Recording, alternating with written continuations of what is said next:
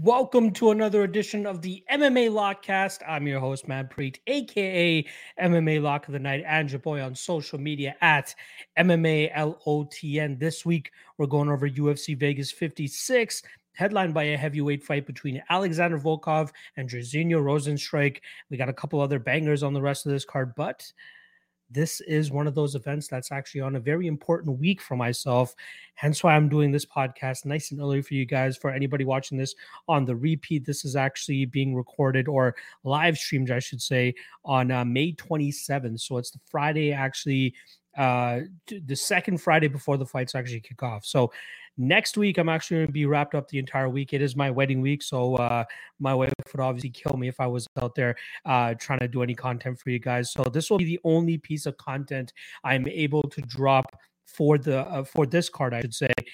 I will be back at it for UFC 275 with the full week of content for you guys. I'm working at episodes of propping you up over the last couple months. So he was usually he is pretty much the guy that's going to be on call for us for occasions like this where I'm not going to be able to do it. So I'll put it in the top comment as well after I drop this podcast because I know throughout fight week, people are going to be hitting me up and be like, hey, where's propping you up? Where's the Ultimate Weigh-In Show? All this type of stuff. So usually people come back to the latest video that I drop and then drop a comment on it. So hopefully they see the top comment and see that I won't be doing any content for them. But like I said, this week we're going over UFC Vegas 56. Interesting card we got coming up. Just finished taping it as a whole about an hour ago or so. And doesn't seem to be a spot that I really want to go lock the night deep on. Now, there are some chalky spots that look very good and look very lock of the night ready, but I just can't seem to pull the trigger, nor do I really want to take the big shot on a big favorite or something like that. I'm trying to stay away from making parlays my lock of the night play. It's square as hell, which again, I don't mind being labeled square as long as I'm putting units in people's pockets. That's all that matters to me. I don't mind playing chalk if I feel it's necessary, but I want to get away from parlaying the minus 600 and the minus 400 favorite together. But there is one parlay that I'm liking who likely won't make it a lock of the night play, but I'll still have a bet on it. You guys are going to be able to figure that out as you guys get through this podcast here. But let's go over the last event, which was UFC Vegas 55. Obviously, Transparency 101. We go over every single event, winning or losing. Luckily, your boy's been on a bit of a heater here. 5 straight winning weekends. And we had a great showing last weekend or for the last event. And we might as well just get it started with a lock of the night play here. So lock of the night play was 4.5 units on the Omar Morales and Urosh Medic under 2.5. I had 4.5 units at minus 164. That cashes for plus 2.74 units. Not the way that I expected it to in regards to Medic actually winning that fight in the second round. But he showed great composure, great discipline that night, and it paid off for him as he was able to knock out Omar Morales. I was very close to paying the juice on Omar Morales myself, but I decided to take the under 2.5, and luckily that I did because, I'd be ripping up a ticket here if I picked Omar Morales. Next up, I had another, not another, but I had another big bet, which technically was the first lock of the night play that I had, but I swapped it out when I made the under 2.5 that I just spoke about, a bigger play. But I had 4 units on Jonathan Martinez at minus 213. That cashes for 1.88 units. Again, mystified at the amount of love that was out there for Vince Morales. A lot of people continue to discredit Jonathan Martinez's game. I saw something tweeted out earlier that week saying that betting Jonathan Martinez at chalk is worse than betting Gina Mazzani. How is that possible, considering that Gina Mazzani is 1-3 as a favorite, and now Jonathan Martinez is 4-1 as a favorite? He is reliable. In my opinion, he's a great striker, does a really good job in terms of maintaining his distance and just using his leg kicks to the best of his abilities. And that's exactly what was on full showcase against Vince Morales. Morales, in my opinion, not that great of a fighter. The peak of his career is pretty much going to be that Louis Smolka knockout that he had in his previous fight. But that's the furthest this guy's going to get. Stop disrespecting my guy, Jonathan Martinez. That cashes for 1.88 units. Next up, we'll go with the dog of the night play here, which was the first fight of the night. Sam Hughes, 1 unit at plus 145. Cashes with ease. Cashes like it was a lock of the night play, if I'm being honest. That cashes for 1.45 units. She puts on an absolute clinic there against Elise Reed. Pretty much goes out there and does exactly what people expected Corey McKenna to do, but they failed to realize that that's not really Corey McKenna's style. It is Sam Hughes' style, and I was surprised at the amount of love that Elise Reed was getting, even to the point that she was a favorite, not a sizable, but a solid favorite at minus 165. I think that was an absolutely atrocious line. The only thing I regret is not putting more on Sam Hughes in that spot, but she casts nonetheless as the underdog play there. And not to mention the women's MMA keeps on hitting for you, boy. I can't be mad at it, but glad it was plus money this time around. And then the only loss comes in the main event. Glad I didn't pay the chalk here on Holly Holm at minus 250, but rather take her by the pretty much the method that she more often than not wins by, which is decision. I had 1.15 units at minus 115 on her to win by decision, robbery, whatever people want to call it. I'm not gonna make too big of a fuss about it. In the end, if you're picking the right side more often than not, those split decisions and those robberies are not going to matter at the end of the day. So I'm not gonna cry over spoiled milk, or spilled milk is the term I believe it is. That pretty much robs me of a clean sweep of the night, but we still profit 4.92 units for a 46% ROI, and again that secures a fifth straight weekend of profit for your boy, bringing us into that off week, which is obviously this weekend. There's no UFC event, but I'm hoping to take that momentum and keep it going here. I believe the UFC has about 5 or 6 straight events coming up in this next stretch, starting with this Volkov and Rosenstrike card. So let me just take a quick peek at what the chat is saying here for you guys, and then I'll get into the actual breakdowns because we got a ton of fights to get through for this one. My guy African in the chat, appreciate you stopping by, my friend. Justin Villegas saying, "Thank God you're on. I've been wondering the streets trying to make people fight just to fuel my MMA addiction. I'm liking Rosenstrike. Think other dude ready for a decent losing streak. We shall see." African also congratulating me on the wedding as well. Appreciate that as well, my friend. Justin Villegas went with Vince Morales. African saying, "Have Factory X recycled Gamefly Martinez. Couldn't be more free." Exactly. Easy. Yeah, Villegas talking about Baby Shark, my kind of new fave. I wish I made the bet on her, man. I felt pretty confident on her in that spot. I think the amount of love on Vienna from guys that I respect kind of scared me off of it a little bit, but I'm glad that I didn't let it affect my prediction per se on Ricci here, because yeah, she did absolute work in that spot. Rick the Ruler saying, "I hit on Sam and Nunes the short turnaround kept me off for 3, but I got the over and a 5-legger, 3 left to go. Good luck. Good job, man." And you just got that over as well, right? Because Hughes got that finished very, very close to the end there. Jared Curry saying, "Friday night live Lockcast is like a dream come true." Yes. Again, next week I'm MIA, so I thought I'd get this out for you guys as soon as I can. GC Havertime saying, "Congrats on the run, Lock. Let's keep it going, right? That's the goal here. Let's just keep stringing these together." For the year, I am down 2 units, which is great considering that, the run that I'm on right now. Hopefully this next event puts me over that hump, digs me out of this hole for the year, and I can start talking about, being profitable on the year now as well. All right. Before we do get into the breakdowns, I do want to take a nice quick sip here of my first ever sip of Proper 12. So up here in Canada, they're actually selling Proper 12 attached with a bottle of ginger ale or a can of ginger ale. So you can have a proper mule, I believe that's what it's called. So it'll be my first ever sip. Interested to see what this tastes like. Let's see.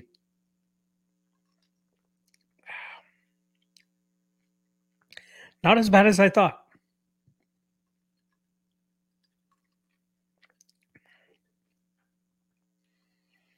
Yeah, not as bad as I thought. Ginger ale really helps it for sure. You guys know me. I'm not really much of the boozing type, but I got to get my liver prepared for this week of nonstop drinking that I'll likely be doing. And I thought I'd break the ice with that Proper 12 there. So not too bad. 6 out of 10 stars or whatever the fuck you want to call it. It's not too bad. I'll be sipping on it throughout the stream here as well.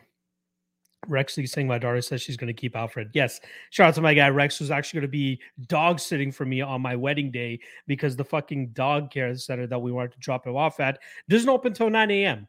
And I got to start getting ready at like 6 a.m., 7 a.m. We got to be out of the house by 9 a.m. to get to the temple. So shout out to my guy Rexley for doggy daycaring at his own place for me.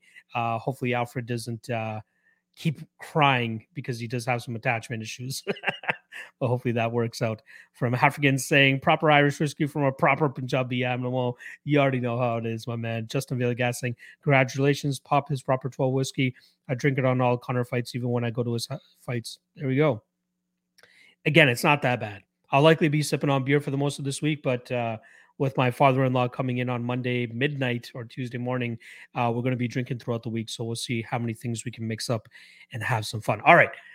11 minutes into this podcast and we haven't broke down a fight yet. So let's just get into it, right? Let's get into it. Let's see how this card is going to shake out. So it doesn't seem like Tapology has it fully updated yet. Let me just quickly see if Best Fight Odds does. Best Fight Odds doesn't have the correct order either.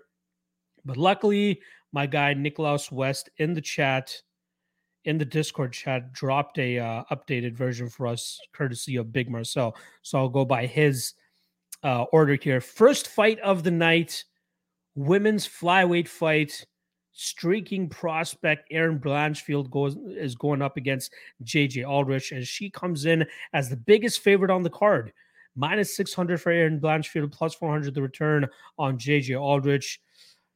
You guys know me. You guys know I love seeking out women's MMA. You guys know I love plus money women's MMA when I get the opportunity. And I was really hoping that JJ Aldrich would be that, sneaky pick for me on this card. But after running the tape, I really just can't do it. Now, JJ Aldrich, in my opinion, has historically been quite underrated throughout her career. That's why we got her as like a near plus 200 underdog against Poliana Viana several fights ago. That's why we got her as a slight favorite over Lauren Mueller, and in a fight that I thought was pretty much going to be one-sided, and I'm glad she won in the fashion that she did. She won a split decision against Courtney Casey. Say what you want about who deserved to win that fight. She still got her hand raised that night. I didn't end up making the bet there. Jillian Robertson, another spot where she goes out there, nullifies the grappling of Jillian Robertson and just beats her up on the feet. She has decent jiu-jitsu.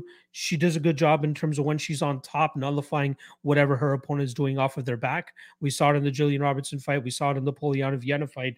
Her bread and butter is her striking, and I'd say some of her clinch game too. She's kind of vicious in those spots. She's deceivingly strong. Like she can go out there and really outmuscle her opponents, and she doesn't look like a fighter that has a lot of muscle or has a lot of strength, but she is able to go out there and use that to her advantage. But when she is on, she uses her striking very well, right?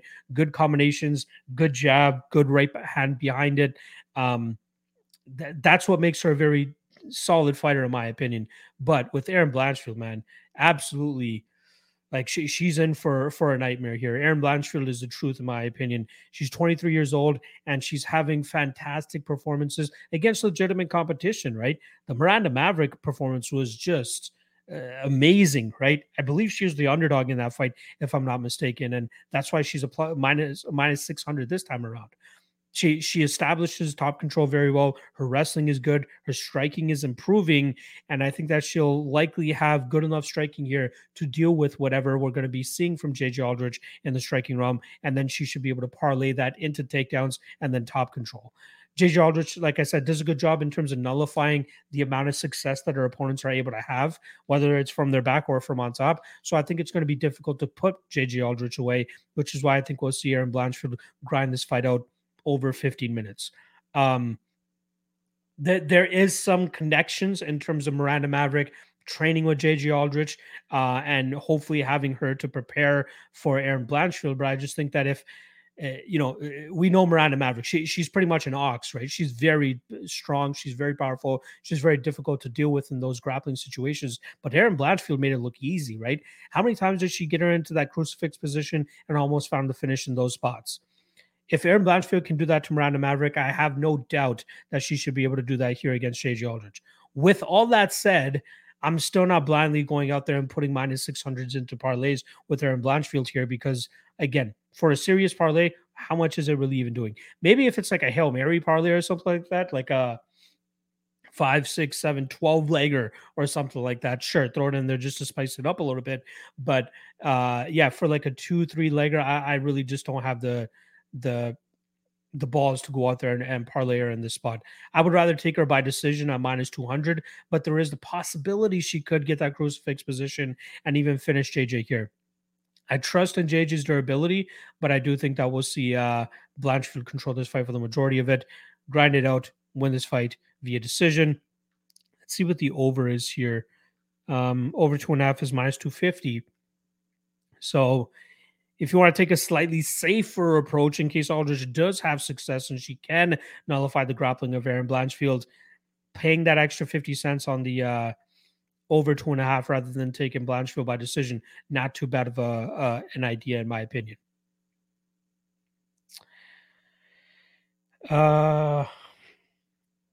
Harfigan saying Megamind Aldrich gonna have a rough night. Methinks I agree. Jared Curry saying Aldrich is solid, but I don't know if solid is enough to beat Blanchfield. I agree. Justin saying I think the Blanchfield girl gonna be the fave of everyone parlay and bets. Yeah, for sure. If Blanchfield loses, the bookies are gonna make a killing that night. Absolutely. Jared Curry saying I don't think Maverick strength is as close enough training comp to Aaron's nutty technical skills when it comes to wrestling. Yeah, that's another aspect of it. I'm glad that you brought that up. The technical wrestling acumen of Blanchfield very much helps her secure those takedowns and secure that top position. West Coast thinks that Maverick is overrated. Justin Villegas is telling him to take that back. I don't think she's overrated. I think she is, well, maybe she should have been the underdog to Maverick. Or sorry, Maverick should have been the underdog to Erin Blanchfield in the fight. So if you're talking about that and she was overrated going into that fight, I could see that as an argument, especially with how the result ended up playing out. But I don't think she, as a whole, I don't think she's overrated. I do think she's still one of the top 7 girls in that division, if I'm being honest. All right, let's move on to the next. Or so prediction: Erin Blanchfield by decision. All right, let's move on to the next fight here. We are looking at the UFC debut of Rinat. Let me get this guy's name right. Rinat Fakhretdinov. I've heard it so many times when I was tape studying it, and I still am probably butchering it. But Fakhretdinov, he's going up against Andreas Michailidis. In terms of odds, we got minus 280 on Fakhretdinov and plus 220 on Andreas Michailidis. Now, I'm not sure whose wife Andreas Michailidis has fucked, but the fact that he keeps getting these prospects or these highly touted prospects in their debuts is kind of hilarious, right? Actually, it's only been 2 fights now, if you want to include this Renat fight. But the Alex Pereira fight, he was seemingly just put in there to lose. He was a plus 210 underdog that time. He's a plus 220 underdog this time. I think the name value on Fakhretdinov is a huge reason as to why this line is as big as it is. When you have these fighters come from that side of the world, especially that region of the world, more often than not, that they're pretty overrated in a certain extent because of their name and what they're able to do on the regional scene. But you know, I'm not completely turned off by what I'm seeing from Rinat. The guy has decent grappling. That's pretty much his bread and butter. He wants to use his big strikes on the feet to close the distance, drag this fight to the ground, and just pummel his opponents on the ground, whether it's looking for a ground and pound or looking for a submission. And I think he'll be able to do that against Michailidis here. But Michailidis is going to make it very difficult for him to do that. He strikes with nothing but power, as we've seen over his last couple fights. We saw him in the Alex Pereira fight, just life and death, trying to drag the fight to the ground, gassed himself out, paid for it in the second round. But now he's the one going to be getting grappled here. Will be interesting to see how effective he will be in terms of stopping the takedowns, because in the UFC, we haven't even seen him face a single takedown. When you look at the regional scene, like there's not much that you can really take from those fighters, considering they're likely not of the level of Rinat when it comes to the wrestling or the grappling. So that's where my concern is, trying to gauge the takedown defense of Michailidis. It's up in the air. So to just blindly go out there and bet a guy like Rinat just because of his name and, you know, the fact that he's been having grappling success against other guys on the regional scene, again, there's a big question about Andreas's defensive grappling, and that I think that's enough to keep me off this fight and paying the chalk on Rinat. Now, don't get me wrong, Renat is still my pick and my prediction for this card, or sorry, for this specific fight, and I do think he'll be able to grind it out. But the spot that I do like here is the over 1.5. It's currently sitting at minus 150. I expect us to have a long periods of grappling, and Mihailidis might have some success in terms of getting back to his feet and nullifying the success that Fakhretdinov has from on top. But I think as this fight starts to play on longer and longer, Renat will have more success, and I think it will start to drown Mihailidis. I don't know if he'll be able to finish him, which is why I don't mind the Fakhretdinov via decision at plus 300. And as a hedge, I don't mind Mihailidis via KO, considering how heavy of a striker he is. But I think he's going to struggle with the constant up-down nature of Fakhretdinov's game, his pressure. He leaves a lot of openings when he is striking. That's Renat that I'm talking about, which is what has me concerned about betting against Mihailidis here. But if this goes the way I expect it to go, it's going to be a lot of Fakhretdinov pushing him up against the cage, going for takedowns. A lot of that clinch to takedown to back to clinch type of scenarios is what I'm seeing playing out in this fight. So favorite bet for this fight would be the over 1.5. Again, it's only at minus 150. I think it's going to take a while from Fakhretdinov to get Mihailidis out of there. So 7.5 minutes. I think that's going to tick off the clock pretty quickly in a fight like this. So give me Renat by decision, but over 1.5 will likely be where my money would go if I'm betting this fight. Jared Curry saying Andreas is the UFC's friendly neighborhood jobber, pretty much. African saying Glock knows my opinion on this guy. I'm forced to root for the ferocious Av name due to a few blind parlays, but this fella going to be a great fade in the near future. Extreme can-crushing resume. Yeah, even on the regional scene when he fought former UFC guys, all the guys are like past their prime, right? Eric Spicely looking completely out of shape. Alberto Uda, another guy that was out of shape. Is what it is. But yeah, too wide of a line here on Renat for me to have ultimate confidence on him, and just not enough confidence on the Andreas side to not get blanketed for 15 minutes here.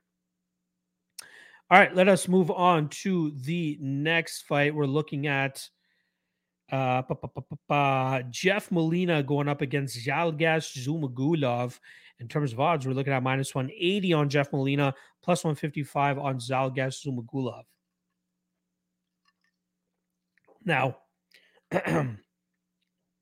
everybody's all gaga over Jeff Molina, right? And how can you not be? The guy's very likable, very accessible on Twitter. He has a pretty good presence on social media. But even when he fights, really puts it on his opponents with his combination striking, solid kickboxing game. But even earlier in his career, like on the regional scene, you see him use his grappling. You see him go to his jiu-jitsu. You see him go to his wrestling. And we haven't seen that to date in the UFC because he's willing to go out there and just scrap with these guys, right? His UFC debut, I believe it was against Arichi Lang. Let me just pull that up here. UFC debut, against Arichi Lang. That was after he won on the Contender Series, a decision victory over Jacob Silva. Hard-fought victory there for him, so solid win from Jeff Molina. But the Arichi Lang fight, like he's fighting a guy with little to zero head movement. So he's able to get those strikes off, right? Arichi Lang starts the fight off pretty strong, big shots coming forward, really marching down Jeff Molina.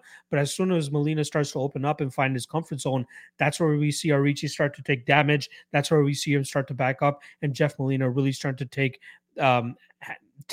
control of that fight just with the striking alone. So good win for him there. But again, fighting a guy with not much competency in terms of a striking defense. Then the Daniel Da Silva fight. Da Silva, very interesting fighter. Either likes to kill or go out on his shield pretty much. That has been the story pretty much of his entire career. Not to mention, recently he just lost to Francisco Figueiredo via knee bar. But that was a fight where Da Silva had early success with the grappling, not too much though. But then once this fight got into the second round, we saw Jeff Molina really start to get his hands going. And then he found that counter right that put Daniel Da Silva on his butt, followed up with some ground and pound, and then got him out of there. This fight with Zalgas is going to be a little bit more interesting, right?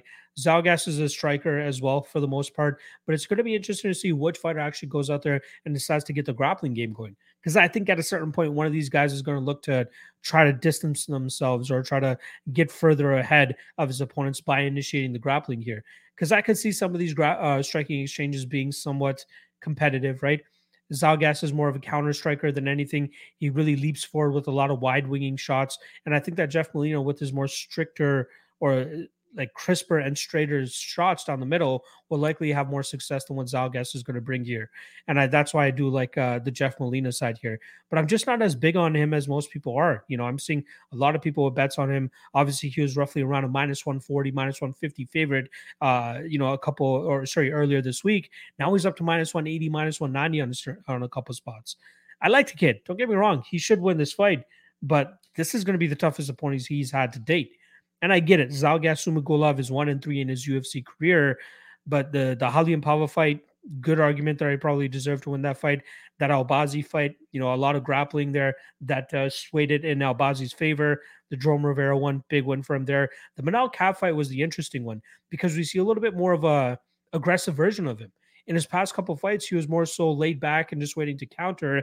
And I think with him seeing the success that he had in the Jerome Rivera fight, with him being a little bit more aggressive, he thought it would work out against Manel Kape. But it pretty much led him on to a beautiful counter shot from Manel Kape that put Zalgas on his butt and then eventually got finished there. So I'm interested to see how that could possibly deter him going into this fight against Jeff Molina, because Jeff will definitely take advantage of any openings or any type of lazy entry from Zalgas, and that could potentially end the night of Zalgas as well. But I am thinking that we're going to see some respect from both sides here. I do think it will be a striking battle for the most part, possible grappling here and there. But for the most part, I think they're going to test out their striking against one another. But I could see this fight going the full 15 minutes. So the fight goes to decision, currently sits at minus 160.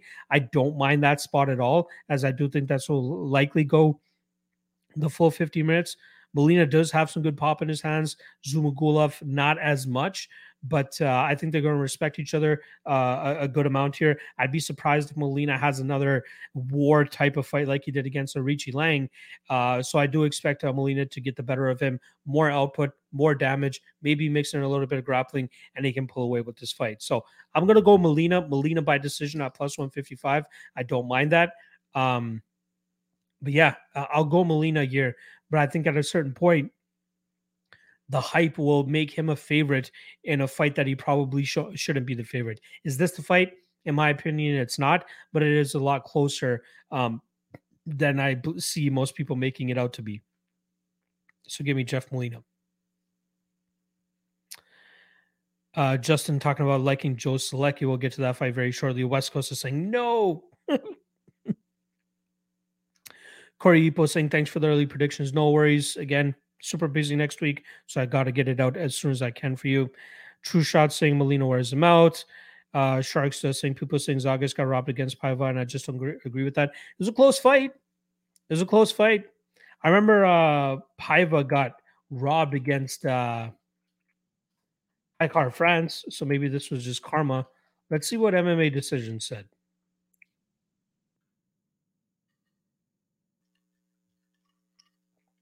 So majority of media scores in favor of Zhumagulov.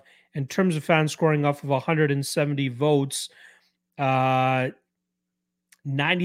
of them gave round 2 to Zhumagulov, and 77% of them gave round 3 to Zhumagulov. So maybe rounds 2 and 3 Zhumagulov, maybe that's what they're talking about. Close fight, not robbery, is what it is.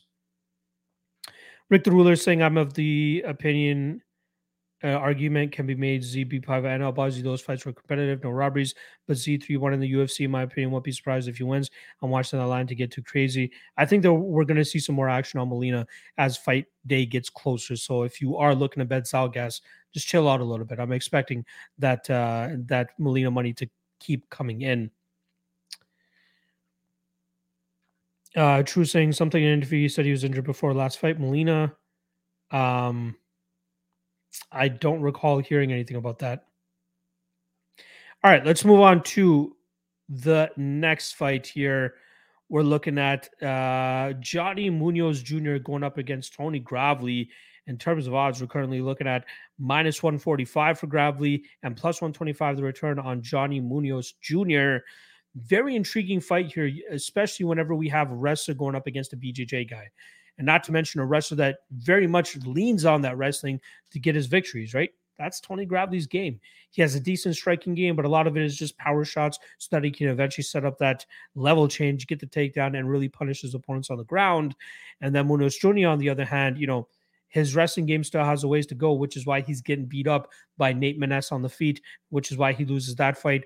The Jamie Simmons fight lasted a little bit longer than it should have because of his lack of wrestling game. And I think he'll likely be the poorer wrestler in this fight, which, doesn't really help his cause. But given that Gravely will likely look to take this fight to the ground, Munoz is going to be in his wheelhouse of just fighting off of his back. Now, Gravely, I believe it is, let me just get the correct number here for you guys. 7 career losses for Tony Gravely, 5 of them coming via submission. So not a good look, especially going up against a BJJ black belt like Johnny Munoz Jr., not to mention a guy who's been living on the mats pretty much since he was a kid. But those submission losses coming to Pat Sabatini in 2050, Ricky Bandejas, I said 2050. Did I say that? I meant 2015 to Sabatini. In 2016, he got subbed by Ricky Bandejas. In 2017, got subbed by Manny Bermudez. 2018, got subbed by Apache Mix.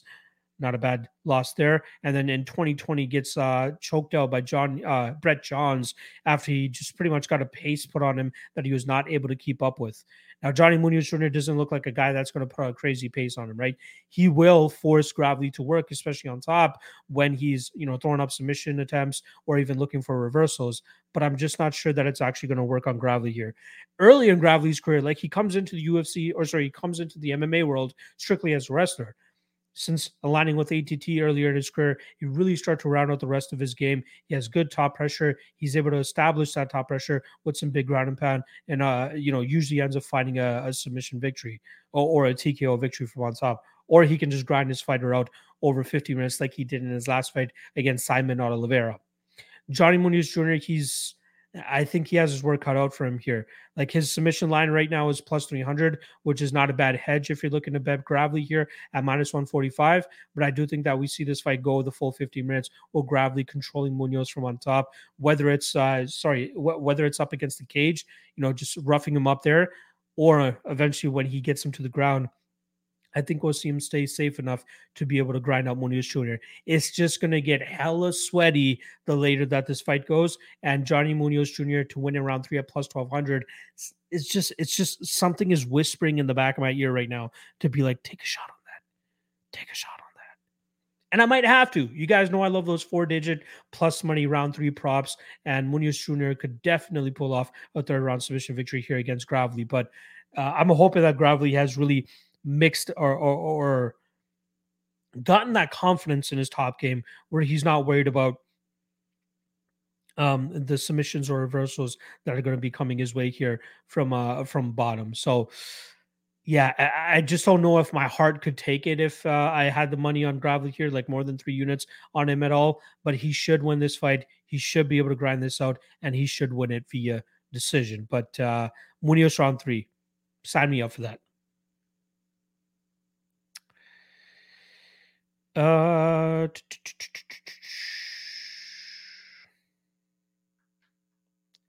Let's see.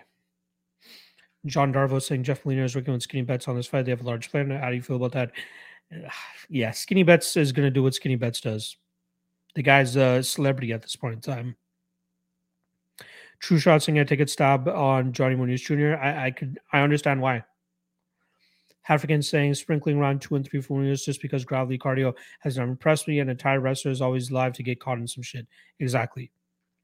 Jaden saying love these new, more catchy titles. Yeah, I'm trying to do that just to, try to get catchy titles. You know what I mean? Try to be convicted in my main event prediction. So I might be giving up what my prediction is by naming it the way that I do, but I think it'll catch more eyeballs the more that I do them. Levi White both saying Munoz by sub. Again, I understand it. I could get it. Justin Villegas saying Gravely wins by having more UFC fights, more experience. That means split decision. True Shot saying Johns is in PFL now. I think Johns is in Bellator actually, and he went to Bellator because they're offering him more money, in my opinion. So he's a solid fighter. You know, it's not a diss on Gravely at all that Johns is in Bellator and he lost to Johns.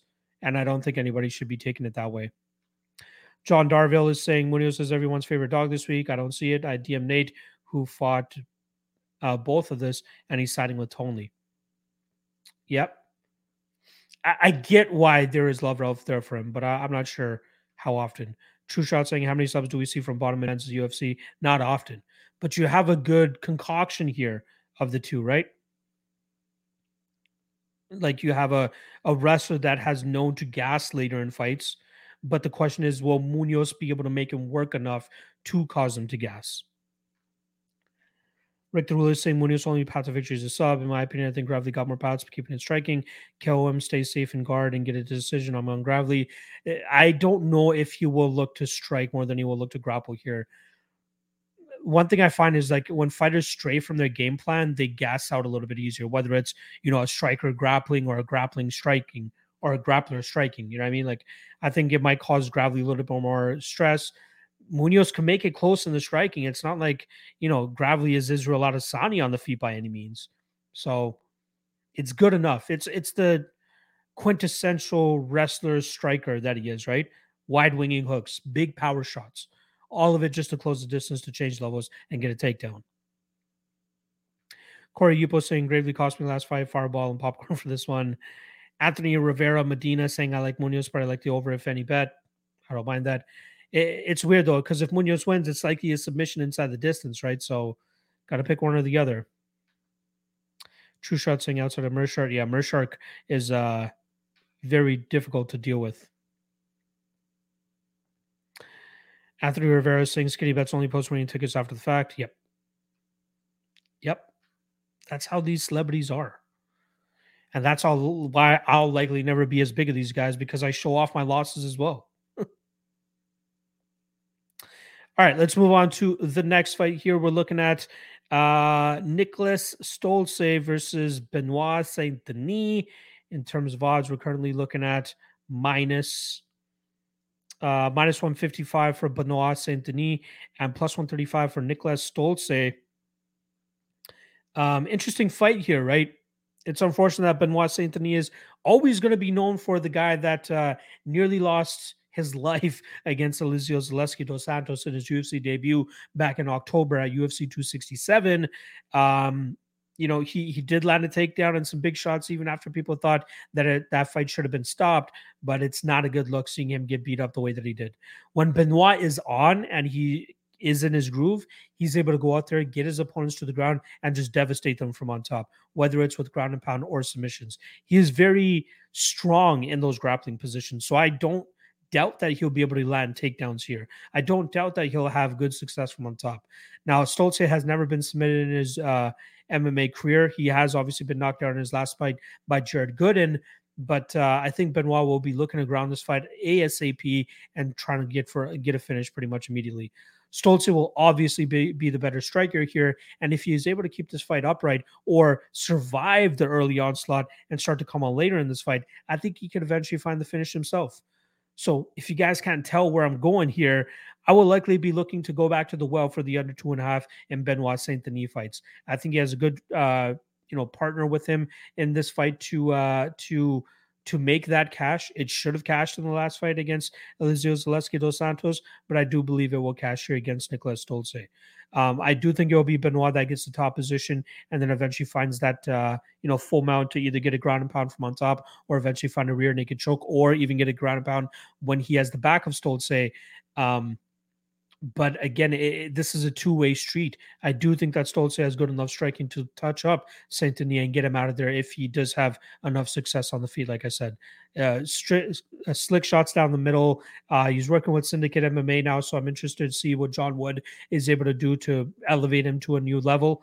But I think this is a great fight for either guy to go out there and get a finish. So fight doesn't go to decision, minus 175, under 2.5. minus 150. I will likely have at least a play there to win a unit on that, whether it's 1.5 units at minus 150 on the under 2.5 or the 1.75 units on the fight doesn't go to decision to win 1 unit. But in terms of a prediction, I'm going to go Benoit Saint Denis. Saint Denis by submission plus 200. I don't mind that. And then on the flip side for Stolze, him to win by knockout plus 500. I don't mind that either. Prediction is Benoit Saint Denis, though. True Shot saying he bet Saint Denis, saying that Stolze isn't any good. I don't want to completely write out Stolze, right? There's been guys in the past who start off their UFC careers 0-2. I hate writing off guys that just got knocked out like viciously in their last fight, right? We're going to talk about another one in a couple fights here. Another solid underdog that I like, who's had a rough 0-2 skid to start his UFC career, but as things start to go on, you see them really start to show the rest of their game. So I'm not going to completely write out Stolze here, which is why I'm not big on betting Benoit, but I am big on betting the violent spot here. So give me under 2.5. But Benoit is who I'm going to be predicting to win this fight. African saying justice for Benoit. Vyacheslav let him get his brains beaten out. Yeah, I'm all over him in this spot. I think we'll see Benoit come out with like a chip on his shoulder as well, especially after how that last fight went. All right. Let's move on to the next one here. We're looking at Ode Osborne going up against Zaruk Adashev. In terms of odds, we currently have minus 170 for Ode Osborne, plus 150 the return on Zaruk Adashev. Now, Zaruk is actually one of the guys I was talking about when we were talking about Nicholas Stolze just now. Guys that start off their career 0-2 and have a vicious knockout in one of those, usually they're written off pretty quickly, right? So he got knocked out in his UFC debut on short notice against Tyson Nam. Tyson Nam, say what you want about him, but he's probably one of the heaviest hitters in MMA history in the lower weight classes. The guy just has dynamite in his hands. So, quick loss for Zaruk in his UFC debut. Then in his sophomore walk to the octagon, he's a big underdog to Sumudaerji, and even Sumudaerji's inside the distance line that night was minus 200. Everybody and their mother thought that Sumudaerji was going to go out there and just starch him just as Tyson Nam did. I felt I was one of the few guys that were telling people to pump the brakes on that. I think we'll see a better version of Zaruk here. And although he lost that fight, he made it the full 15 minutes. And that fight, although 30-27 on a couple of people's scorecards, was closer than what a 30-27 usually represents. Two judges actually scored the first round for him, given that he was crashing the pocket, landing big strikes, and getting out. But Sumudaerji was obviously going to land some big strikes that night as well. The interesting aspect of that fight is the fact that with the two judges scoring the first round for Zaruk Adashev, he was having tremendous success in that second round. He hurt Sumudaerji a couple times, and then he obviously gets hurt himself. But had he not got hurt himself after already hurting Sumudaerji early in that round, he could have stole the second round as well, and we could have been looking at a W for him via decision. Again, it's a big what if, right? It's MMA. Shit happens. You get rocked when you're winning a fight. Look at Rob Font against Marlon Vera. You could be winning 95% of a fight or a round and get knocked down, and then you end up losing the round. So I'm playing a lot of big what ifs here. Now, what I'm trying to get at is that I think that Sumudaerji and Tyson Nam are much better strikers than what Ode Osborne brings to the table. Ode, I think he's more physically gifted than he is actually skilled, I should say. And he does have some decent power in his hands, but he's not a big knockout puncher, right? Like a lot of the work that he got done was just him being more physical than his opponents. Let me get the actual numbers here in terms of Ode's finishing rate. I know he's finished a handful of his opponents, but he's able to get them to the ground and just punish them from on top. He has a bunch of submission victories on his record. He could absolutely be looking for a way to drag this fight to the ground and have some success there, but I'm not completely impressed with his grappling game. You got Zaruk Adashev working out of New Jersey right now, training on the daily with guys like Frankie Edgar and Timur Valiev and training with Mark Henry. So you got to believe that, they have him ready in those grappling realms. I do like Adashev here. Like, I think he's a very solid underdog here. And we've seen in Ode Osborne's last fight that he doesn't really have the greatest gas tank. Now, it's not like a gas tank issue to the point that he gasses out and will get finished in the third round. But it will be to the extent that he gets outworked, as CJ Vergara was easily able to outwork him in that spot. So mix in, the constant movement. That's an issue that O'Day had with Manel Cap before he got knocked out. He couldn't get it set. He couldn't get any punches off because Manel Cap was pretty much moving the entire time. That's Zaruk's game as well, right? More often than not, he's at a reach disadvantage in his fights. He will be in this fight as well. So he uses his footwork and his movement to try to keep his opponents off balance so that when he does crash forward with his shots, he's able to get his shots off without really eating too much damage in return. Now, here's the ace in the hole, in my opinion. The calf kicks from Zaruk Adeshev, right? You got to believe he's going to be investing in those early in this fight, just as he did against Ryan Benoit in his only UFC win to date. Especially dealing with that 8-inch reach disadvantage, got to believe it's going to be a lot easier to kick that leg that O'Day Osborne likes to leave nice and out there on a silver platter for his opponents. So I do think that we'll see Adeshev really attack that nice and early here. If O'Day can't get him out of there in that first round, I believe that Adeshev will likely cruise in the second and third rounds with his movement, with his footwork. And I wouldn't be surprised to see him try it to mix in some grappling of his own, right? O'Day didn't really seem to have much off of his back in that third round against CJ Vergara. So if Zaruk can make him work, land some big shots early in this fight, damage that lead leg, start to slow down O'Day, he will have success the longer that this fight goes. So I apologize for continuously itching my nose. I don't know what it is, but right on the tip of my nose, it feels itchy. I don't know what it is. I don't do coke. I promise. I've never done coke. It's not none of that shit. But yeah, I apologize for anybody wondering why I keep scratching my nose. But right on the tip of my nose, it just feels scratchy. Anyway, yeah. So Zaruk will likely be my dog of the night play here. I love the plus 150 on him. I'm looking to place a bet on his decision prop as well once it starts to drop on some of my bookies. I like the plus 300 line. He doesn't have much finishing ability. And just as we saw in his last fight against Ryan Benoit, if he is up 2 rounds, he is okay with completely coasting in that third round. And I don't think that O'Day will have enough juice in his tank left to take advantage of Zaruk, cruising the way that he did. So yeah, give me Adeshev plus 150. Love that line. And give me him by decision as well. African saying, I actually think Adeshev KO is pretty live. He's a little firecracker of a dude. O'Day length seems pretty menacing in the spot, but I like the little fellow here. Riding with you, lad. Yes. Again, I do think that O'Day should be the slight favorite here, considering the size advantage that he's going to have. But if he can't get that early finish, I think it's going to be a long night for him. Rick the Ruler saying O'Day about to be that apple pie shitter. He's a gasser after third round in Vergara fight. He sits up and leans against the fence. Didn't stand up, didn't put his hands up. Yep. African saying I was big on Sue when he fought Adeshev. I'd be lying my ass off if I wasn't swinging bad at some points. Yeah, Adeshev made that a scrappy fight, man. True Shot saying I wish they'd burn the Apex down. Hell no. I love the Apex. And I really want to go back. I said I've been wanting to go back for a long time. As you guys know, I went to the Gaslam and Cannoneer card there. The best fan experience you'll ever have. I promise. African saying it's that proper to officer, the McGregor effect. There you go. All right. So Adeshev likely will be my favorite dog on this card. All right. Let's move on to the next fight. We are looking at Damon Jackson taking on short notice Daniel Argueta. I'm sure I butchered that name, but is what it is. Minus 270 on Damon Jackson, plus 230 the return on Dan Argueta. Now, Argueta was on season 29, I believe, of The Ultimate Fighter, and he lost in the first round lost in the first round of the tournament against Ricky Tercios. That went a full 3 rounds. He ended up losing that fight via decision. But running the tape on this guy, if it wasn't the wrestling tattoo on his bicep that will tell you what his style is, he likes to grapple. He likes to take his opponents to the ground. He likes to use his strength against his opponents. And from there, he's able to either get a submission or some good ground and pound from on top. I believe 6 out of his 8 fights have finished inside the distance.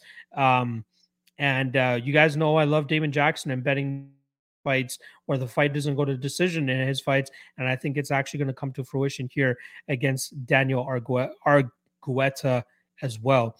Let me get the specific number here on the amount of violence bet on violence fights on Damon Jackson's record. So he has 24 total professional MMA fights, Only 2 of them have ever gone to a decision, both of which he has won. How crazy is that? I apologize. He does have a draw on his record as well. So that's 3 fights on his record that have gone to a decision. Uh Won one of them, or sorry, won 2 of them, and obviously went to a draw the last time. So Dan Argueta taking this on short notice, up a weight class. Gotta believe that's gonna cause him some stress here, especially considering that Damon Jackson will likely be the much bigger fighter here. Metrically speaking, I believe he's 4 inches taller than him. I'm not sure about the reach advantage here that Damon Jackson's gonna have, but it's not like Damon Jackson is gonna try to manage range here at all. We know what his style is. He's gonna look to get this fight to the ground. He's gonna look to grind his opponent until he's able to open up a submission opportunity or a TKO opportunity. I think it's just a matter of time. I think we'll see Argueta start to slow down once this fight reaches the second round. And then after that, I think we see Damon Jackson eventually find that opening to find a finish here. Jackson, much better BJJ than Argueta, in my opinion, not to mention a tremendous amount of experience over Argueta as well, right? Damon Jackson made his pro MMA debut in 2012. We're on the flip side for Argueta, first professional MMA fight, a year shy of COVID. May of 2019 is when he had his first ever professional MMA fight. So, yeah, we saw him really start to slow down in the Ricky Turcios fights when he was not able to establish his top control. And I think that's what he's going to struggle here against with Damon Jackson as well. So I'm liking the fight doesn't go to decision here. No odds on it yet. Obviously no props available for this fight yet, considering it just got made 2 days ago. But I'm expecting the fight doesn't go to decision, probably to be around minus 300 or so. Possible parlay spot. There's a couple other fight doesn't go to decisions on this card that will likely be chalky that you can parlay it with. But yeah, I think that this follows the trend of Damon Jackson fights, and we see Damon Jackson get a finish later on. Justin Villegas saying, I'm going to roll with Damon Jackson. He can keep beating those low-level fighters. I agree. True Shot saying Jackson could finish early. I agree. Quick the Ruler saying Jackson all day. I agree. Jackson's stand-up isn't terrible. It could use some work. We know it's more so flashy and big power shots so that he can just get his hands around you and get you to the ground. But yeah, fight doesn't go to decision is my favorite spot on that fight. But the prediction is going to be Damon Jackson. Damon Jackson, probably round 2 or round 3 submission. All right, that brings us to our prelim headliner, which is Joe Solecki going up against Alex De Silva. In terms of odds, we're currently looking at minus 170 on Joe Solecki, plus 145 the return on Alex De Silva. Interesting because Joe Solecki actually opened up as a minus 240 favorite. A ton of love coming in on Alex De Silva over the last couple of days, and I get it, but I think that the odds are finally settling where they should be, and I do think that Joe Solecki should be the favorite here. I think minus 170 is accurate of where it should be roughly, but this will likely be a grapple-heavy matchup for both guys. When De Silva has success, like he had in the Rodrigo Vargas fight, it's dragging fights to the ground. He had some early success against Alexander Yakovlev. He had some early success against Brad Riddell. But as the fight started to wear on, both of those guys, Yakovlev and Riddell, were able to stop the grappling of De Silva and get their own damage off, eventually winning those fights. I believe Yakovlev via submission and then Riddell via decision. Joe Solecki, suffered his first ever career loss last time around against Jared Gordon, where he had tremendous success in that first round.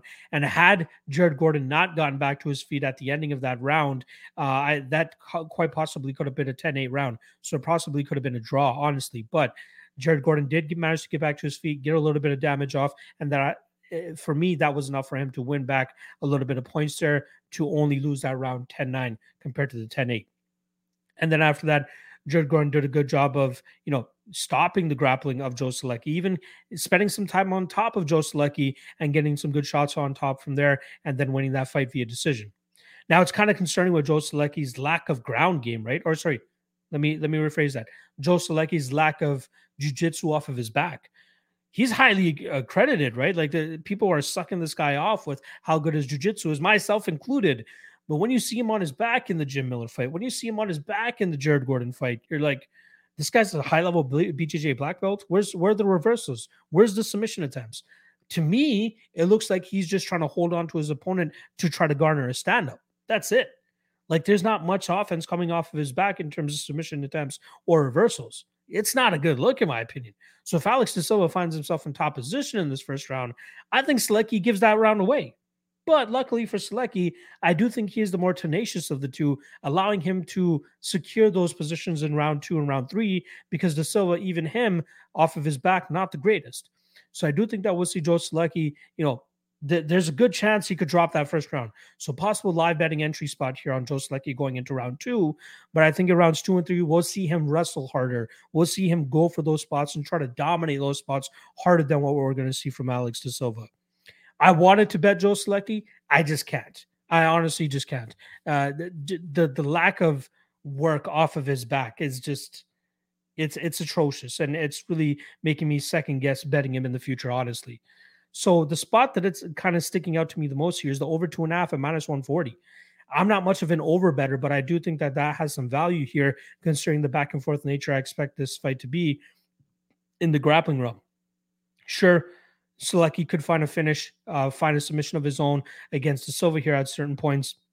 But I think we'll see him stick to position over submission more than anything, especially against a guy in De Silva who, if he does find a reversal, that could be it for the round for Joe Selecki, in terms of getting ridden out by himself. So I'm going Joe Selecki by decision over 2.5. I'm liking that the most. Let's see. True Shot saying De Silva slows bad. I agree. Rick DeRua saying this can't be right. Joe and Silva got to be opening the main card. I know, right? We got a banger women MMA fight to start off the main card, which I'll talk about very shortly after we get through these comments. Shout out to my guy, PayPal My Money DFS, saying Selecki cardio ain't there. That's why he's lazy on bottom. Makes sense. African saying I have to rock with Selecki, De Silva cardio no bueno, and there's nowhere worse to be than under a good top player when you're out of gas, other than standing across from Ngannou or Alex Pereira. I agree, but like both guys could gas here, right? Which is why I like the over more than anything, to be honest. Saavedra 9 saying this motherfucker submitted Cowboy. He's a monster going forward in the grappling. Submitting Cowboy at this point in Cowboy's career, I don't think it's the biggest accolades, honestly. And I don't want to discredit Cowboy at all, but the guy's getting up there in age, right? 2022 version of Cowboy Sony, no bueno, like my guy African says. Thomas Kane saying hot take if De Silva comes in less muscular, take him to win. Tough to truly have a stance based on physique, in my opinion. Rick the Ruler saying, I don't know if Joe got discouraged because he couldn't get takedown in the third or if he gasses, but he slows down just as bad as Silva, in my opinion. Silva got better at tank to me. He was dealing with a way fresher fighter in Riddell versus Gordon. Yeah, both guys could shit the bed here with the cardio and the gas tank. So I get the love on De Silva, especially when he was plus 200. I get the love still if people want to bet him as the underdog, but I do think that we'll see Selecki maybe get like the back of De Silva in the second and third round and just ride out those positions. So give me Selecki via decision.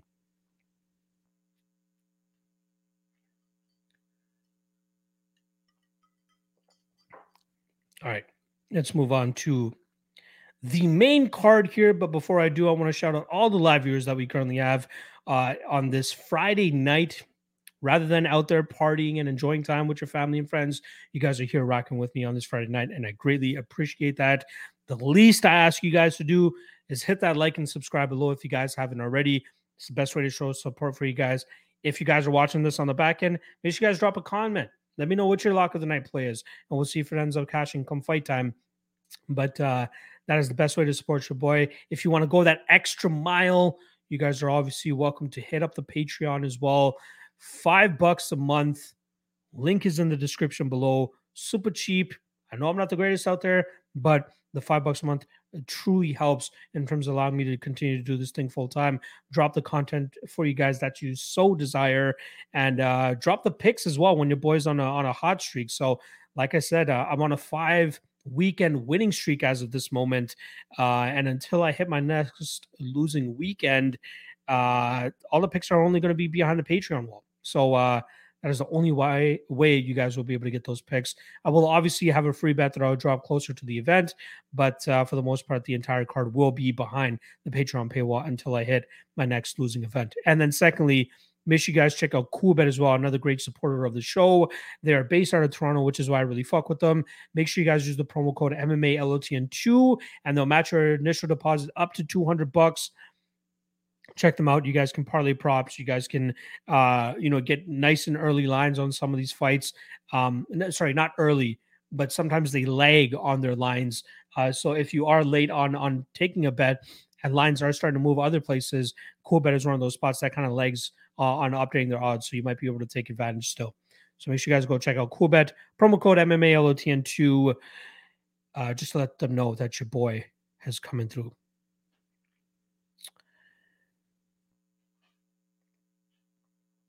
True Shot saying it isn't even about the $5 for me. It's about thinking about fights in a different way. There you guys go. Appreciate it. Nick Sisson, appreciate you stopping by, my friend. Been a minute. Saying hello, my friend. It's been a while since we've got you live. Everybody hit that like button and pay attention. Yes, sir. Appreciate that. Justin Villegas saying, yeah, I want to go to a club, Dungeons and Dragons, and tea. I'll take any day. Sugar-free tea. Not trying to get wild. That's my guy right there. All right. Let us go to the main card now. We got a 6-fight main card. What time is all this starting? Ooh, it is an early card.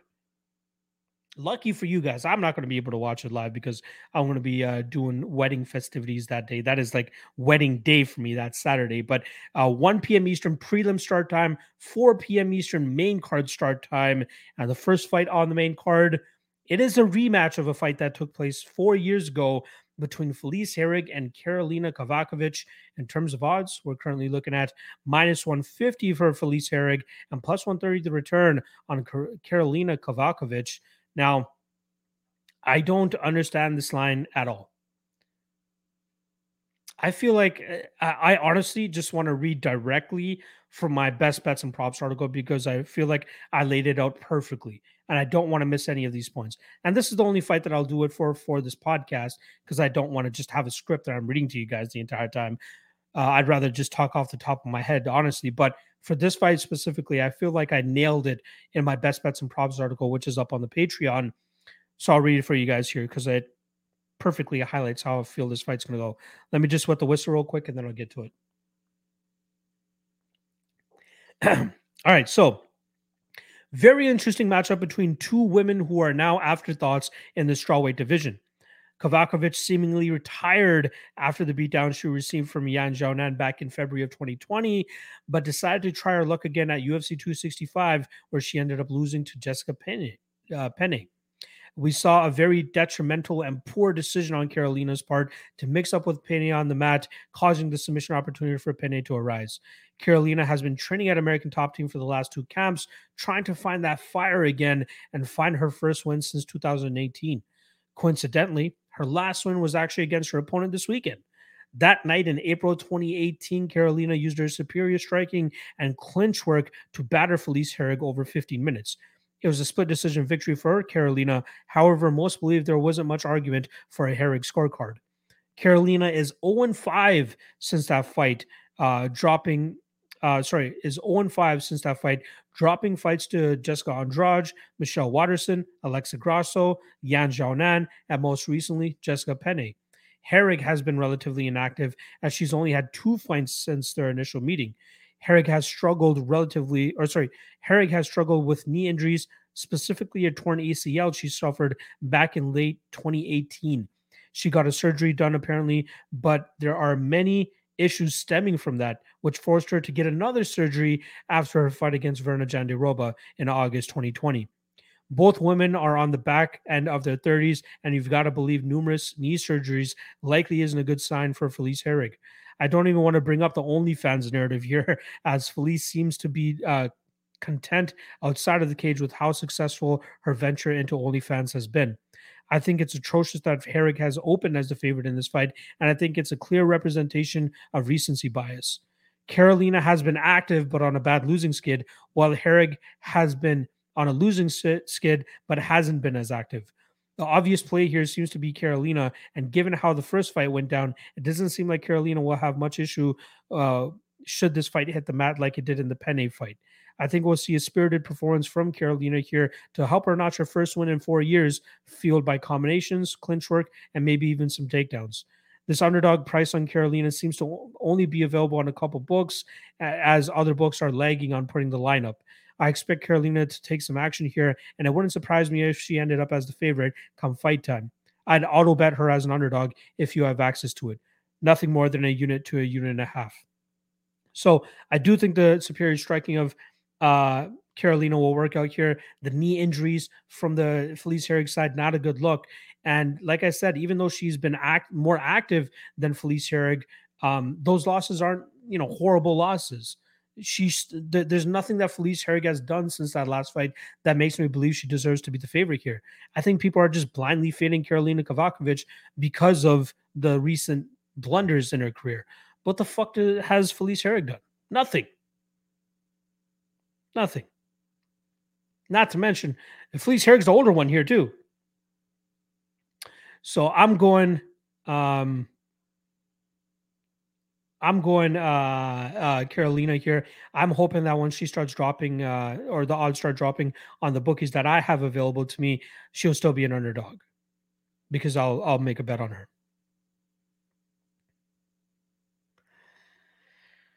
Savadra saying congrats on the wedding. Appreciate the love, my friend.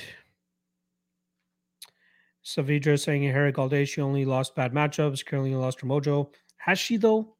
Has she? Savadra saying Felice went to a split versus Prime Carolina. I don't think it should have been a split. I don't know what that one judge was smoking. That was not a split. True saying Herrig has in front of 2+ years and is 37 now. Yep, she'll be 38 in September. Rick the Ruler saying, what is the UFC thinking? Why is this the main card opener? Two hot-ish women. That's why. That's why. Ultimate Pick saying how many euros is a unit? A unit is 1% of your total betting bankroll. So it is different for everybody. So if you have $1,000 that you're betting, if you have $1,000 that you've set aside for betting, 1% of that would be $10. Vulcan saying, hi, brother. I want to record predictions together soon, hopefully. Maybe. I got plenty of guys on the list right now. One by decision. All right, yeah, I'm going to go Carolina by decision. Let's see as those odds and those props drop. All right, let us move to the next fight here. Something a little bit more spirited we can get into is Alonzo Menifield going up against Askar. What's this guy's name? Askar Mozharov. I hope I'm saying his name right. Yeah, Mozharov. Askar Mozharov. In terms of odds, we got -155 for Alonzo Menifield, +135 the return on Askar Mozharov. And I have a sneeze coming, so I'm just going to quickly mute my mic.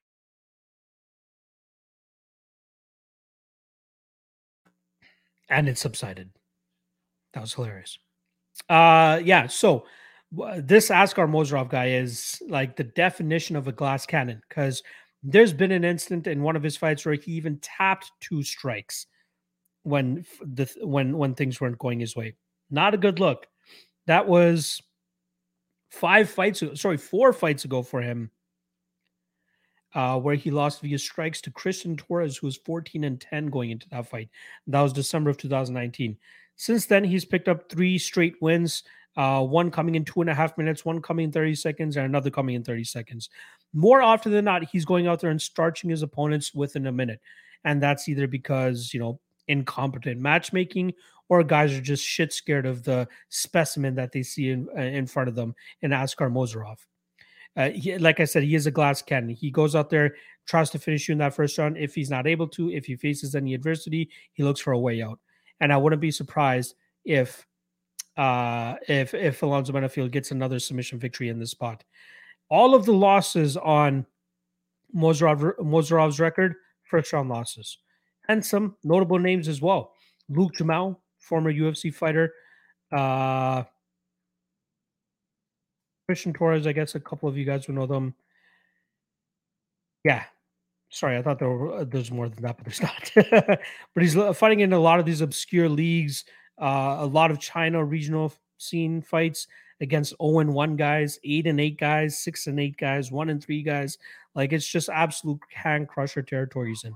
Now he is live for like the first 45 to minute of the fight, right? He swings with bad intentions. He spins a lot. He jumps a lot. Uh, his kicks, his punches, his knees, they all have vicious intentions. But if he's not able to land them early, he does start to slow down, and his opponents can get him out of there. So the spot that I'm looking at, fight doesn't go to decision, right? That seems to be the easiest spot here.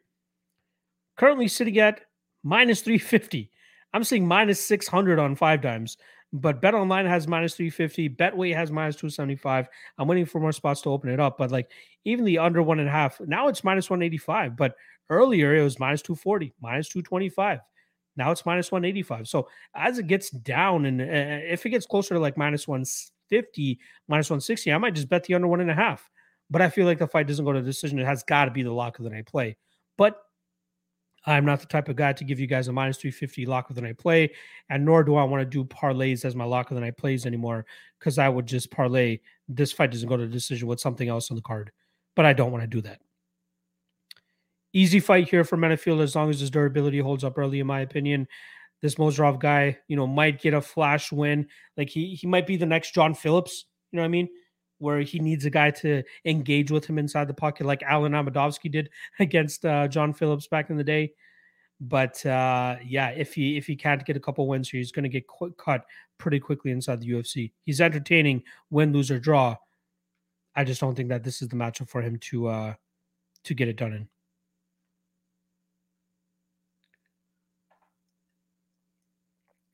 True Shot saying most bet 2% per unit. Maybe do a show on wagering money management.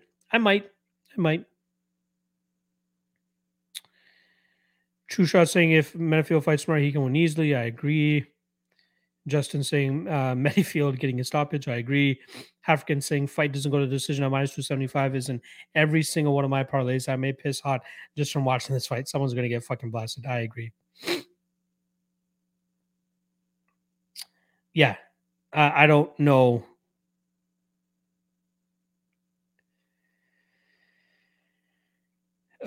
Yeah. Shout out to my guy MPTV sir here saying, I love the name of this video. You're right about Holly Holm being a vet as well. She got robbed. On to the next one. You have a honeymoon glow about you. I don't even notice your background. The wedding week starts this week. So that's why I'm doing the podcast on this Friday. Because I will be dropping zero content next week. All right. Not too much reason to spend more time on that Mozarov fight, but Menifield, first or second round finish. Submission prop wouldn't be a bad play either. I believe that's currently sitting around. Menifield by sub is plus 700. I don't mind that. Menifield by KO plus 155. I wouldn't be surprised to go on for a sub. I will also say this. I hit up Saif Sayud and I gave him all the tape on Mozarov that we have on the tape index. So hopefully that helps him out, devising a game plan to weather that early storm and then get him out of there later. All right, let's move on to the next fight here. We got UFC debutant Karine Silva going up against Poliana Botelho. Pretty much a pick 'em fight here.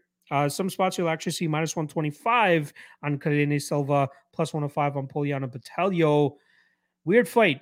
Weird fight. You guys were wondering why Carolina and Herrig were on the main card. Why the fuck is Botelho and Silva on the main card? I don't get it. Both girls, when they do look for, are looking their best, they have a solid success rate in grappling. They're able to take their opponents to the ground. They're able to control them there, and they're able to grind them out. But they also show some deficiencies there, as they've both been submitted with their from while being on top of their opponents. So that's not a good look on either side. I think Botelho has a little bit more active of a guard off of her back than Karine Silva. So if there is somebody that's going to get a sub from guard, maybe it is going to be the Botelho side. But I do think that Botelho's lack of takedown defense, it makes me lean on the Silva side ever so slightly. I don't have extreme confidence on either side here, but I do think that we'll see these women go back and forth in most of these grappling exchanges, causing this fight to go over 2.5 rounds, which currently sits at minus 180. But I do lean on the Karine Silva side, plus 225. I don't see, like, there are obvious holes in her game, but I don't see as many holes as what Botelho brings to the table. Like, Botelho, very, very much lacks urgency in terms of getting back to her feet. We saw her attempt to get back to her feet a couple times in her last fight, but just not to the best of her abilities. And I do think that Karine Silva will do a good enough job in terms of holding her down and grinding her out. In terms of the striking, I think it's fairly even. I don't even know if you can give either woman the advantage in terms of the striking here. So I'm going to lean with Silva here. I do think she'll be the hungrier of the two, making her UFC debut, and will likely be able to grind out Botelho over 15 minutes. Like I said, favorite bet for this fight would be the over 2.5, but prediction is going to be Silva and Silva by decision. I wonder if there's anybody that actually has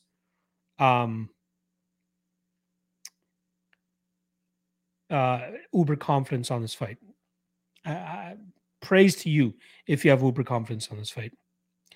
MPTV saying I'm taking Botelho inside the distance parlays because she has finishing ability and she's a slight dog, not confident whatsoever. This is my degenerate parlay.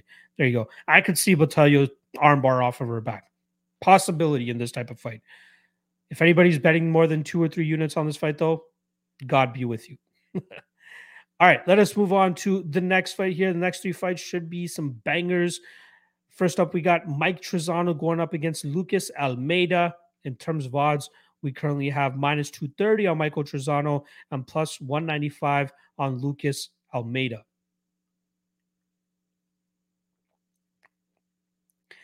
Now, this is a battle between 2 strikers, but 2 different strikers, right? Lucas Almeida will start off on his side, a power puncher pretty much, right? That's the best way to describe him. He goes out there looking for the finish more often than not. He puts a lot of pressure on his opponents early in their fights, and he's able to get some of them out of there, right? He has a ton of first round and second round finishes on his record. But it seems like when he was fighting on the regional scene, he was fighting a lot of guys with little to no striking experience, right? Which is funny because there are a couple of fights where Lucas actually gets dropped by some of these guys in the striking. But as the fight starts to wear on longer and longer, you see these guys go to the grappling more. They're trying to go for desperation takedowns and drag Lucas to the ground because they're scared of the amount of power that Lucas carries in his hands. But once you see Lucas actually fight somebody with a competent striking style like he did against Daniel Zellhuber on the Contender Series, that's where you see him start to struggle. Because, yeah, he'll have early success like he did against Daniel. He won that first round just off of volume and throwing power punches. But as he continuously starts swinging at air, he starts to slow down, and then his opponents start to finesse him a little bit more, like Zellhuber did. In rounds 2 and 3, Zellhuber started to take over with his movement, his range management, his kicking, and his ability to get out of the way of the big shots, telegraph the big shots, and then counter effectively with his own. That is Mike Trizano's game. Mike should be able to replicate exactly what Zellhuber did. Maybe not with as much flash as Zellhuber did, but still with as much efficiency. Like sticking on the outside, using his leg kicks, kind of fighting like he fought the Ludovic Klein fight, right? He will likely be backing up his opponent from the round 2 and round 3, maybe not in round 1. But if Lucas, doesn't find any discipline about his game, he's going to find himself losing another decision like he did against Zellhuber. So the spot that I'm actually leaning on here is not the chalk on Trizano, but his decision prop. He's not much of a finisher against these or this level of fighter, right? Like I want to see how many fights now he has. 1. We're going to include his Ultimate Fighter fights as well, right? 1, 2, 3, 4 straight fights he's won via decision. And then earlier in his career, he's finishing guys, right? He finishes 0-0, 3-2, 4-2, 4-1. Now he's going up against the guy in Lucas Almeida who has more fights than him, right? He has 14 fights. So I don't think we'll see Trizano overextend too much here. I wouldn't be surprised if we see him lean to his grappling either. He is primarily a striker, but Almeida has shown some deficiencies in terms of his takedown defense. However, he does show a good competency in terms of getting back to his feet, which is why the grapplers he was facing on the regional scene weren't able to have much success against him. But as he starts taking levels up or steps up in competition, it's going to get harder and harder for him to get back to his feet. I think it would be very smart for Trizano to mix in takedowns here to just mix up the game and have Lucas Almeida thinking about more tools rather than just the striking from the outside. But I do think that we'll see Trizano more often than not lean on the striking, touch him up from the outside, get the numbers on him, hopefully evade the big early strikes from Almeida. You might be able to get a better price on Trizano going into the round 2, considering that round 1 will likely be Lucas's strongest round. But I'd rather just take the decision prop here on Trizano. I think that's what he's going to end up doing, really working Almeida over 15 minutes, most likely in rounds 2 and 3, and then taking home a decision victory. So give me Trizano. I was thinking about parlaying him early here, not as enthusiastic about it anymore, but I do think that Trizano finesses him here in the striking round and beats him. All right, let us move on to the co-main event. We got my guy, Movsar Evloev, taking on his first ranked opponent, if I'm not mistaken. Here he is going up against Dan Ige, minus 400 now on Movsar Evloev, plus 300 on Dan Ige. Now, Evloev opened up closer to the minus 200 range, got bet down to about minus 300. Then for about 4 days or so, he was hanging around minus 280, and then a bunch of money came in on him, and now he's up to about minus 400 now. So initially, when I saw this line, even at the minus 280 plus 220 line that we saw, I thought that the bookies were absolutely disrespecting Dan Ige here. I thought that they weren't giving him his due. I thought that this could be a bad stylistical matchup for Evloev. And this was all pre-tape, right? This is me thinking that Evloev had a close fight against Nick Lentz. This is me thinking that, takedowns aren't that hard to come by against Evloev. And this is me thinking that Dan Ige's ground game, wrestling game is much better than I thought it was. That's why you run tape. That's why you have to go back and really dig into it and remind yourself that, oh, yeah, the Nick Lentz fight was a split, but it was a bad split. It should not have been a split. Yeah, Mike Grundy was landing takedowns on Evloev, but Evloev was getting right back to his feet, not settling at all, not even allowing for one moment for his opponents to settle on top. And even when he gets caught in close submission attempts, the guy toughs it out. I don't know if he has a third or fourth lung in his chest somewhere, but he's able to keep his breath and his calmness about him, get out of those bad positions, and then make his opponents pay for those bad positions. And then running the tape on Dan Ige, seeing Korean Zombie finesse him and just absolutely handle him on the mat was not a good look at all, right? Dan Ige has big power early in his fights, as we saw in the Gavin Tucker fight. And there's one more from earlier in his UFC career, but he has big power. He can knock his opponents out pretty stiff. But I think that Evloev is very durable. He'll be the much better grappler here. And even though Evloev doesn't have the greatest top control, as more often not, his opponents are able to get back to their feet, he does a good job in terms of chaining those wrestling attempts together over and over again and just working his opponents into the ground. So I like Evloev quite a lot here. I do think he grinds Dan Ige out. Ige is very difficult to finish, never been finished in his MMA career. And Evloev more often than not goes out there and fights to a decision. There's a reason why the over 2.5 is minus 345, right? These guys are going to go at it. There's going to be some close finishes from either side, but I don't think either one is going to transpire in an actual finish here. So the spot that I'm looking at is Evloev by decision at minus 145. I don't normally like, betting a prop that's at minus money. But considering the clip at which Evloev wins decisions and the durability of Ige, I'd be surprised if Evloev gets a submission over Ige. I'd be surprised if Evloev gets a knockout over Ige. So I think that the decision line is probably the best way to go about it. I am considering, though, again, I'm not, I hate betting via decision fights, right? I might have to end up doing it twice on this card with fucking Mike Trizano as well. But there's a part of me, just like the John Munoz Jr., round 3 plus 1,200 whispering in the back of my ear. Evloev, moneyline, Mozarov, Menafield fight doesn't go to decision. Parlay those together. I think you get roughly around minus 140. I don't mind taking a shot on that. I don't think that's a bad parlay. I think those are pretty much the two locks of the night. But I can't put lock of the night money on it because I get burned too much with parlays. So I might just I might put 2 or 3 units on it. But I like Evloev here. Initially, I was like an Ige pre-tape, but I completely did a 180 on it after reminding myself of the struggles Ige has in grappling him and how good Evloev actually is. Evloev should run through him, honestly. Over 50 minutes, I think he does work here. True Shot saying my only problem with Evloev is lack of control with the takedowns. Yeah, exactly. It's my concern as well, but he keeps getting the takedowns. Very tough. And his striking is getting better too. MPTV saying Ige might have been favored 2 years ago. Maybe. African saying Evloev is everything I dislike about wet blankets in that he poses next to zero finishing threat, but Ige got ragdolled by Korean Zombie. Got to think Evloev just drives him to a decision. I agree. MPTV saying Evloev by unanimous. I would have more of a chance in a 5-round fight. Ige would have more of a chance in a 5-round fight. I'd agree. You know what? Ige could make this closer in a 3-round fight than he could in a 5-round fight, in my opinion. True Shot saying he doesn't even try to finish. I agree. MPTV saying he likes him as a parlay piece. I agree. True Shot saying unlimited cardio. I agree. Sharks DFS saying I wish we could have seen Evloev Topuria, the one that got away.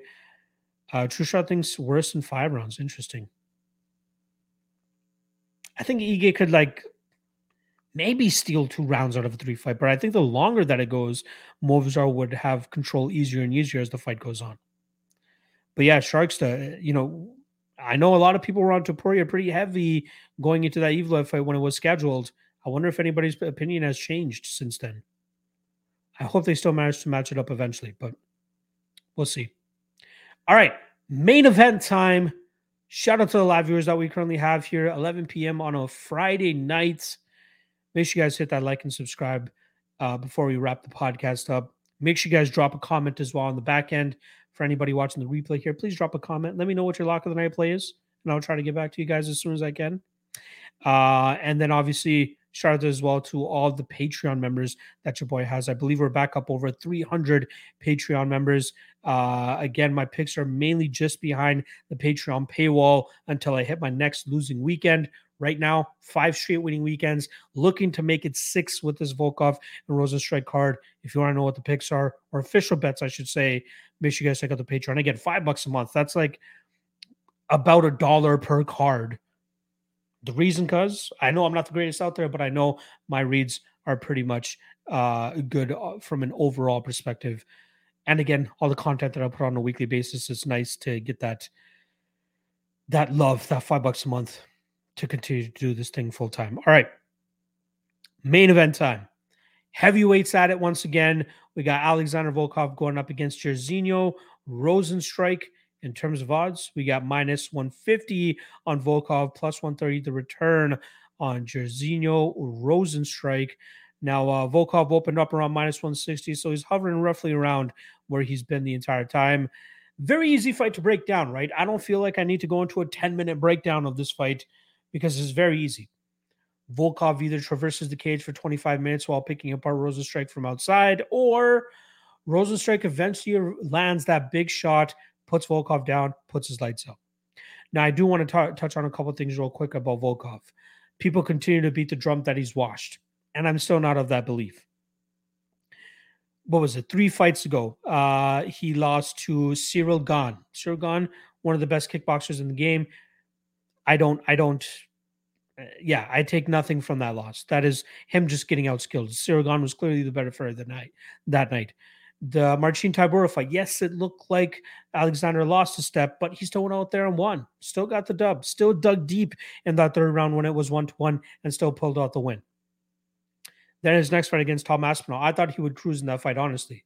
But the takedown game of Aspinall, I very much underrated. He had great timing on changing levels and landing those double legs, those blast double legs to get the big Alexander Volkov to the ground, and then obviously using his jiu-jitsu to get that straight armbar victory. Hats off to him. Rozenstruik presents none of those problems that any of those 3 opponents that he recently has faced present. He presents the atomic bomb, right? The Rosen bomb, as I like to call it in the title of this podcast. Other than that, he does nothing, right? 12 professional MMA victories, only one of them to win via decision. And that was under Rizin rules. Rizin, completely different scoring system than the traditional, North American MMA sphere, where we're betting or where we're scoring round to round, whereas Rizin scores a full fight. But Rozenstruik has the bomb from minute 1 to minute 24 and a half, right? Ask Alistair Overeem, who got his lip completely torn off because of that big bomb from Rozenstruik at the end of the fight. Am I willing to put my well-being, my health, a possibility of a heart attack on the line to watch Volkov try to traverse the smaller cage and not get knocked out by Rozenstruik? No. But I'm not going to hinder that from making my prediction Alexander Volkov in this spot. I think that he avoids the Rosenbaum for the majority of this fight, uses his teep and his kicks to try to keep Rozenstruik at bay, uses movement as best as possible. Sure, he's going to get hit a couple times, but considering the size advantage that he has here, hopefully he's able to, shimmy and roll well enough so that he doesn't need the blunt of the shots from Rozenstruik. Because if Rozenstruik can't find that button, he's going to get picked apart here. He's going to get touched up from distance. He's going to continuously get teeped up the middle, and Volkov will continuously put output on him. I just don't know if I can sweat that. So Volkov via decision is currently sitting at plus 235. I would rather take the shot on that than take his money line. Like taking a half unit shot on Volkov at plus 235, I would rather do that than take 1.5 or 1.7 unit shot on Volkov to win one unit. And then on the flip side for Rozenstruik, plus 185 for his KO line. That's the best way to play him. Because if he somehow wins this fight via decision, hell has frozen over.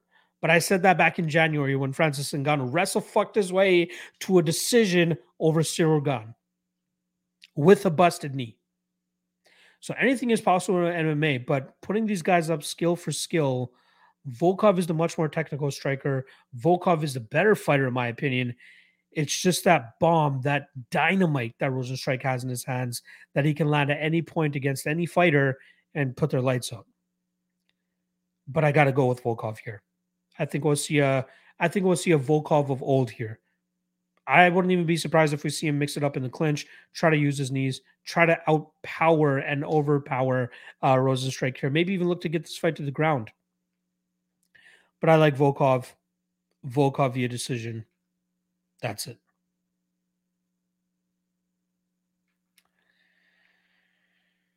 All right. Let's see. Ton of comments for this one.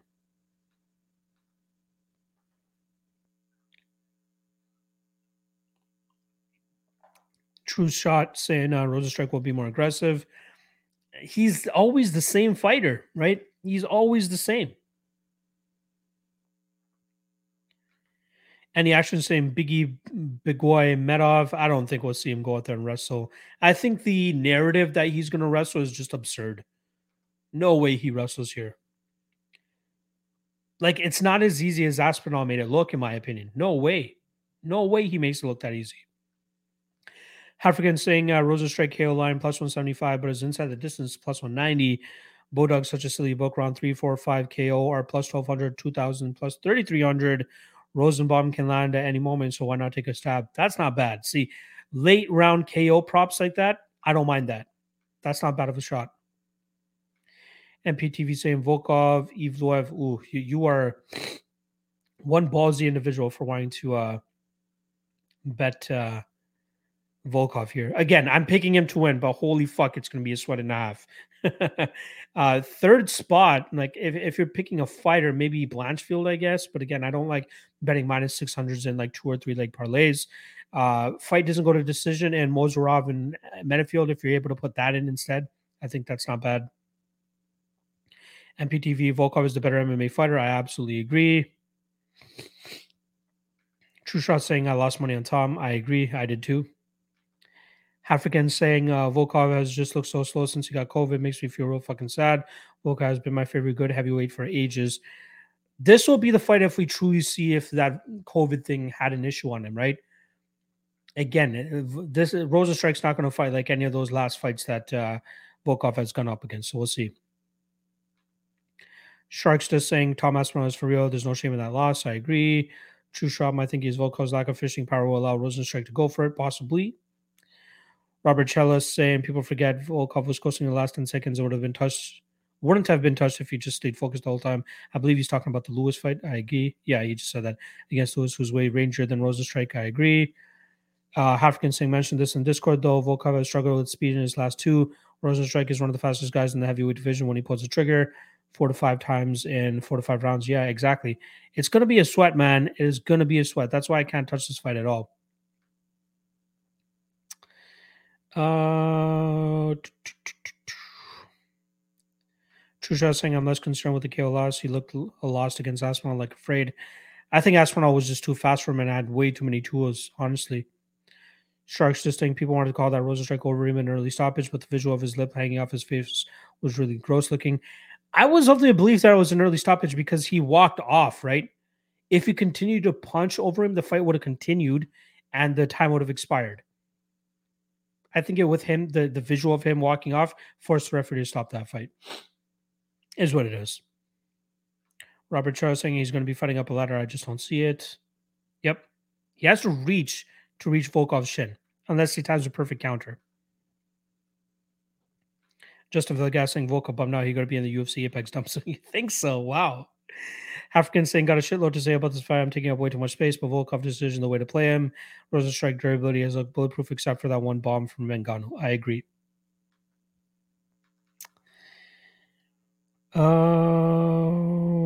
True Shot doesn't think that Aspinall is all that. Well, Curtis Blades is the perfect test for him. We shall find.